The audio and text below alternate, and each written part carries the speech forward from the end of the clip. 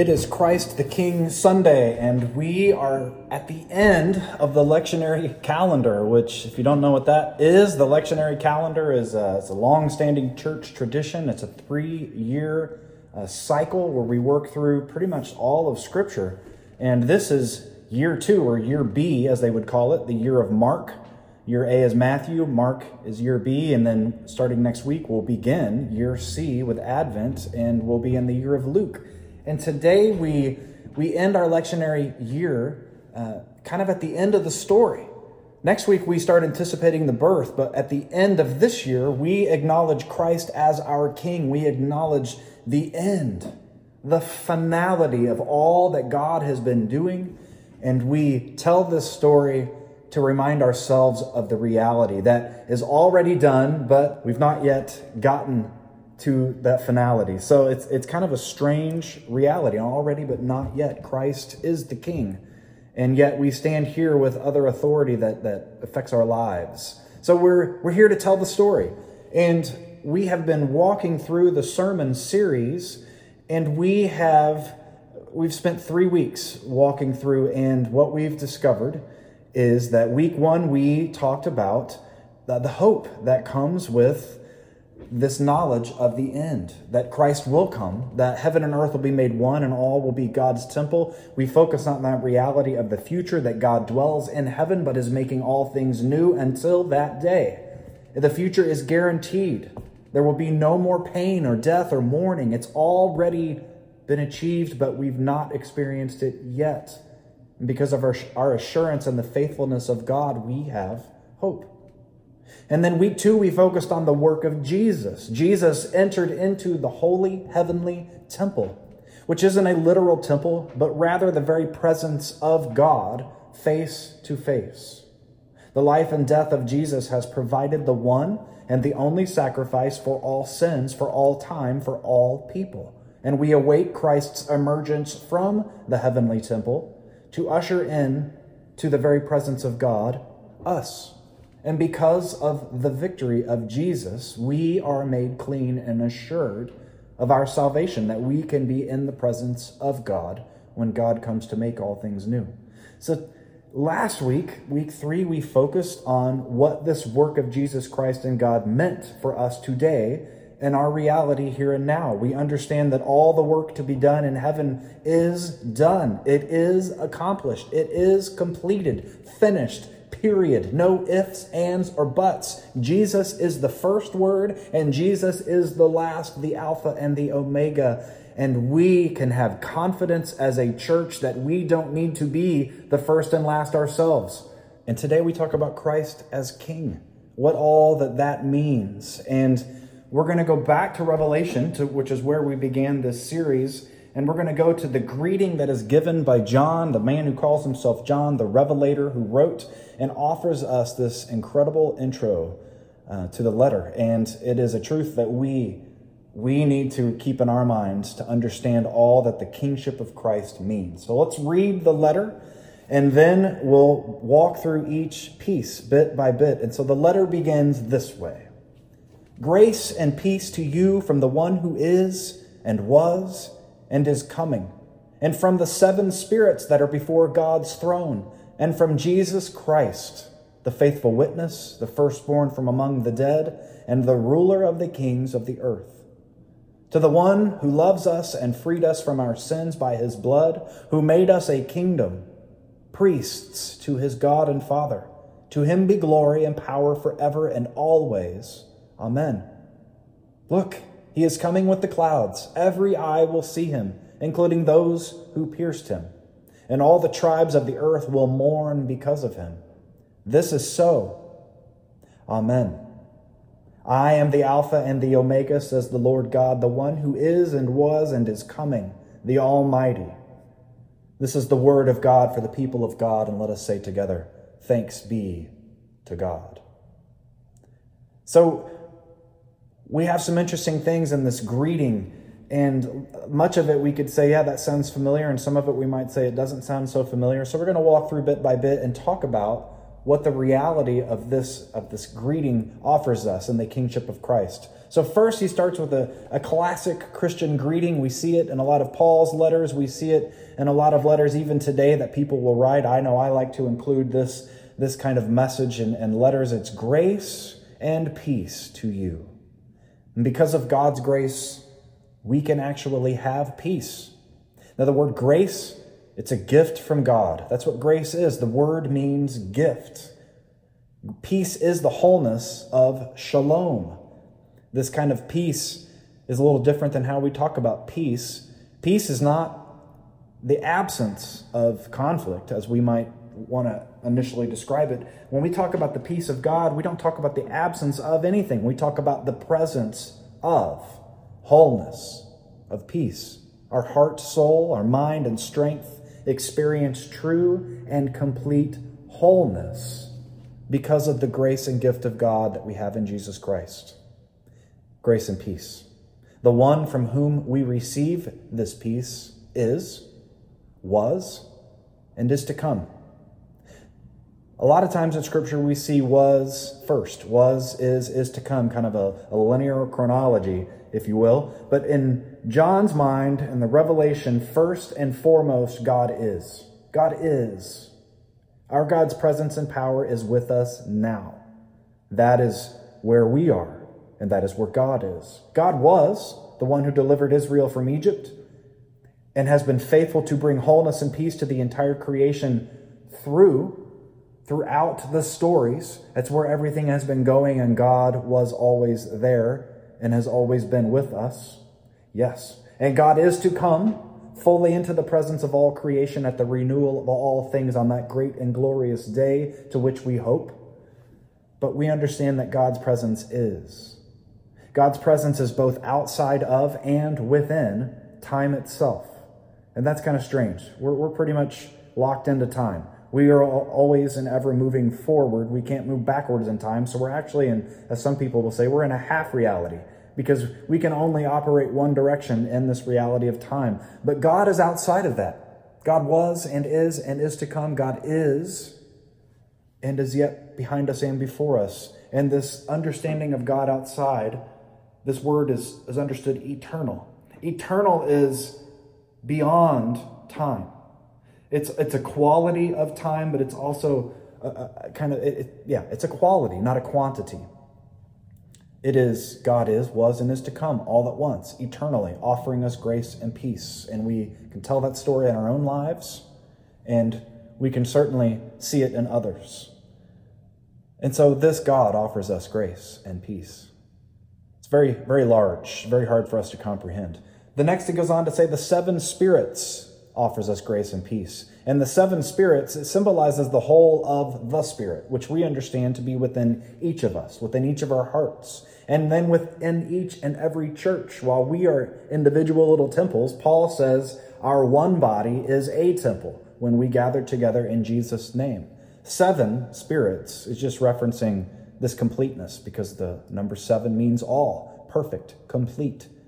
And so John says the complete and perfect Spirit is offering us grace and peace. And then we come to Jesus Christ, who offers us grace and peace. Now, you may not know, but the word Christ is not his name. It wasn't Mary and Joseph Christ. It's the Greek rendering of a word that means anointed. It refers to God's anointed. The word in the Hebrew tradition is Messiah. And the word in the Greek understanding of Messiah is the word Lord, which is written Christos, which comes to us in the word Christ. And so Jesus is God's anointed. And Jesus of Nazareth is God's anointed. And he has come to offer us peace, anointed for God's special purpose. And Jesus is also the faithful witness, John says.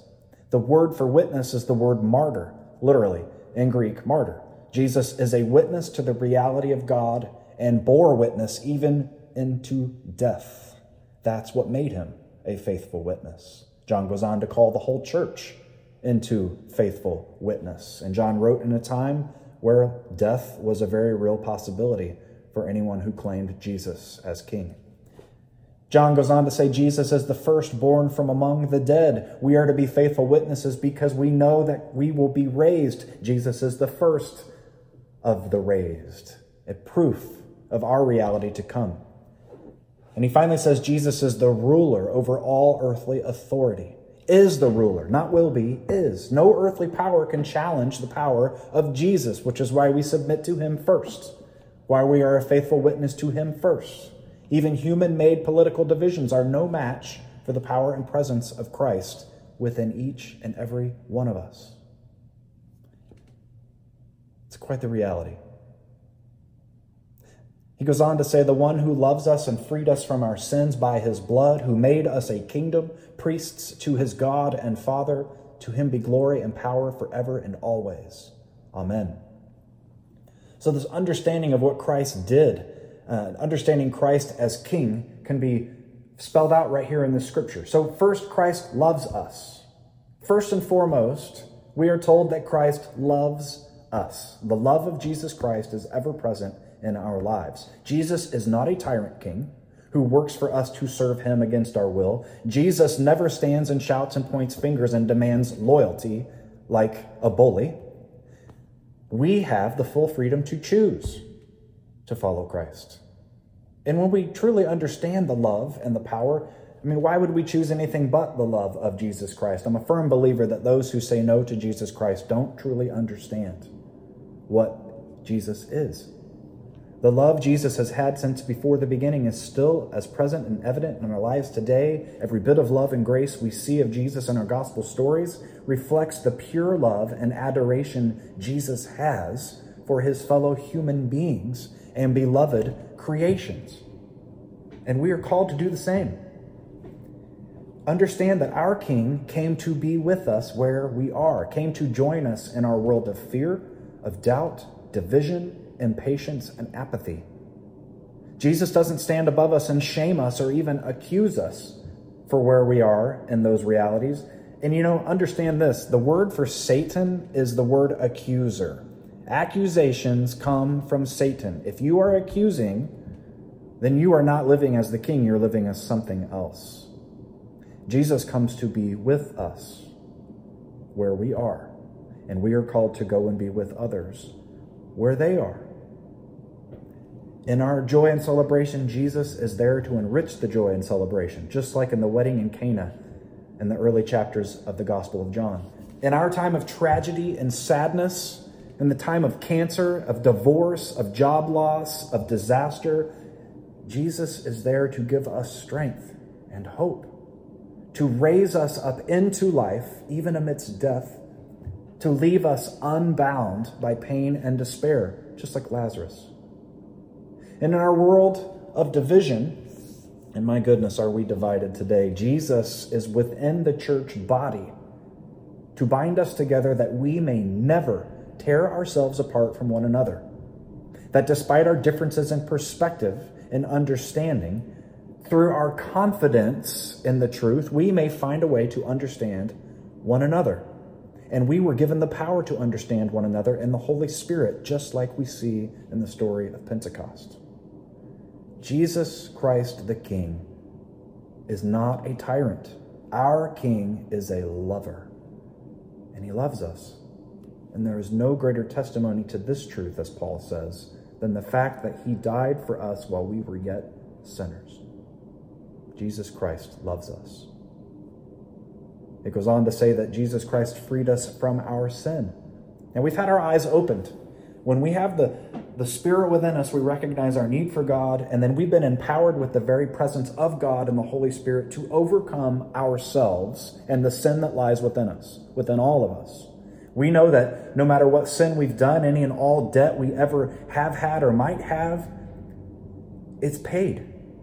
It's paid because the victory's been won. Our hope lies in our confidence of our King's victory. Where Christ's love is ever present, the work of Christ on the cross for our freedom is ever present. It was done 2,000 years ago and will forever be accomplished when we truly grasp this reality of God's love as witnessed through Christ's death on the cross. We can no longer contain anything but faith, hope, and love. And when we have those things, we find that sin starts to be cleansed out of us. If Jesus can forgive human nature as it drove the nails into his hands and feet, how can we find any way to live outside of that way of love and forgiveness of Jesus? How can we not be convinced? Now, what is sin? And it's important to talk about this because I could ask 1 million people to tell me the definition of sin, and I guarantee you I would get at least 2 million definitions. The best way I've come to understand it, the way that I meditate on it, the way I understand it in my own life, is come in a trio of statements. I'm going to give you 3 statements, and then I'm going to walk through them each. And neither one of these contains all the truth that there is to sin, as if to say it's all you need to know. But these 3 somehow kind of dance around and produce fruit for me to understand sin as I walk into the way of love and out of the way of sin. Number 1, sin is our refusal to grow. Number 2, sin is our rejection of God's way. And sin 3 is using others for our own means. So number 1, again, sin is our refusal to grow. And I really think the second one is just an echo. Our refusal to grow is also our rejection of God's way, because God wants us to grow and grow into the way of Jesus Christ. The presence of our King within us through the Holy Spirit is working to perfect us, to bring the fire of God, we call the Holy Spirit, within our souls to refine us, to make us holy, to sanctify us, to cleanse us. There are things in our lives that need to go. Amen? Is it just me? And there are things that are not in our lives that need to come and be a part of our lives. We feel this truth daily. And if you are disciplined and you pray daily, then you experience this conviction each and every day in your prayer, because when we exercise a life of discipline, we come to know of the Spirit's leading more and more. Sin is when we either A, we don't live that life of discipline because we don't want to grow, we refuse to live into the way, or when we do live into this kind of discipline and we understand where the Spirit is leading us, we say no. We say no. We reject God's way and we refuse to grow. And then that third definition, using others for our own means. This is key. If we live and work in the lives of other people to simply profit for ourselves, then we deny the image of God in others, and we have made them into objects. We have objectified them. We've placed ourselves over them and have removed ourselves from the order which God created. We have but one King, and that King is Jesus Christ. And we are all subject to Jesus. I am not your king, you are not mine, you are not anyone else's. There is only one King. And this idea of using others for our own means, it manifests itself in an infinite way of reality. We see it, we've been a part of it, we've been victim, we've been the perpetrator. And let me offer you several ideas, and you can continue to see how it works in your own life. Number 1, sexual abuse, I think, is the most vivid way that people use others for their own means. When you turn someone else into an object for your pleasure, you abuse them. You are sinning. You're in sin. You're using them for your own means. You have made them into an object. And we don't even need to do it physically, literally. We can do it in our minds. When you lust, when you take that person in your mind and you objectify them to make them something for your pleasure, you're denying the natural order.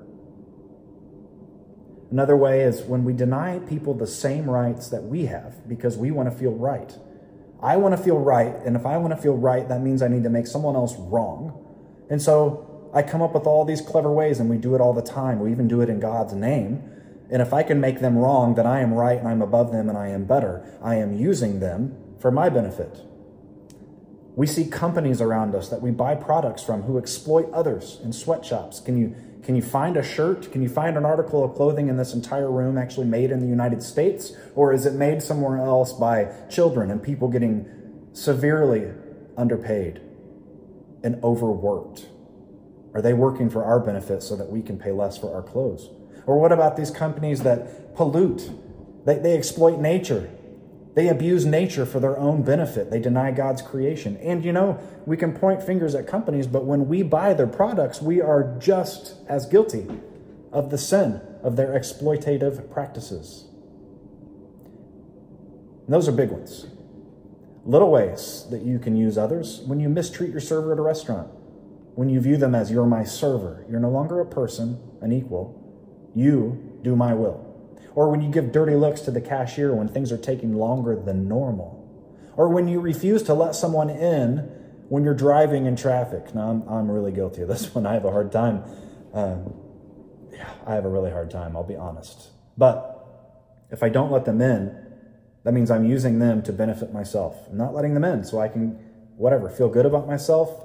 I can be an extra 2 seconds faster to my location. Another way that I think this manifests itself when we use others for our own means is when we give no effort to try and understand other people's perspectives. We all have different perspectives in this room, some of us completely opposite on various topics. And when we say we have no interest in seeing your perspective and understanding your perspective, we are refusing to grow. We are shutting other people down and saying your voice is not worth being heard, because if your voice is heard, that may mean that I need to reevaluate my own, and I don't want to do that. I want to feel good. I want to feel right. And so I'm going to use you and abuse you so that I can profit and benefit myself. We have heard who Christ is and what Christ has done. Loves us and freed us from sin. So what does this mean? And John walks on to say that Christ has made us a kingdom, priests to God. We talk about the kingdom a lot, but do you really think about the kingdom as we are a kingdom? Or do you think of the kingdom as some place to go? The truth is, Christ has made us a kingdom. We are a kingdom. Just as we are a nation, a tribe, a body, a church, we are a kingdom. Before we are anything else, we are citizens of God's kingdom with Jesus Christ as king. If you acknowledge Christ as king, you are a kingdom. Just as the church has never been a building, the kingdom has never been a place to go sometime later. The kingdom is here and now. And before we are American, we are citizens of heaven. Before we are Republican or Democrat, before we are U of L or UK fans, and I know that may be pushing some of you, before we are any human-made category that we have created to perpetuate the sin of division, we are citizens. We belong to the kingdom. We are the kingdom of God, with Jesus Christ as our King, who dwells within us through the Holy Spirit. As citizens, we follow that law of love first and foremost, because love is our biggest yes. And the reason is because God is our biggest yes, and God is love. And Jesus Christ is the embodied love of God, revealed to us fully. And because the Holy Spirit enables us to embody that love of God for others, to clean us out, to make us holy, that we may be priests, that we live our entire lives as a holy and living sacrifice to God out of love. And please don't understand that we are to live our life out of fear of God. Fearing God and having reverence for God is not our motivation. We live out of love. And if you're living a life of faithful witness so that you might go to heaven, that may just be working for your own end. Do you understand? If you're simply living your life of faith to benefit yourself, you're not living out of love. We need to live a life by the way of the kingdom. We need to live disciplined, ever growing, ever loving, ever witnessing to our faith through sacrificial living, going to people where they are just as our King did for us and does for us. We don't lord our faith over them, but instead we lay our lives down for them out of love, because that is what our King did, and that is what our King calls us to do. We are to take up our cross daily in the name of the one who loves us and freed us. We are the kingdom body of our King. The good news is that in our life of faith, Jesus awakens our hearts to the truth of God's reality. The more we embrace growth through the leading of our King, the more we will have life in his name. The more we embrace growth, the more we will grow into love. The more we embrace the growth through the leading of our King, the more we will live and be the kingdom. The more we will have eternal life in God, here and now and forevermore. And one day Christ will return and every eye will see him. And our lives are to be working to get the kingdom of God into our own lives. We're not working to get ourselves into the kingdom. We're working to get the kingdom into us, to prepare for the reality that's coming. The great King will establish the kingdom of God upon all the earth. And so we prepare by establishing the kingdom within our hearts this day, confident in our hope, in our knowing and understanding of Christ's victory. Christ has done all that is necessary, that we might awaken to the truth, that we might know our world through God's perspective, that we might see each other through God's love, and that we might go and live our lives as Jesus did for us. My friends, let us live as citizens of Christ's kingdom, to be a faithful witness in the name of Jesus, who loves us and freed us. Let us go and live more loudly for his kingdom than any of the other kingdoms that call for our allegiance or demand our loyalty. Let us say yes to the love of our King, that we may be the kingdom of God in his world for his glory. Amen.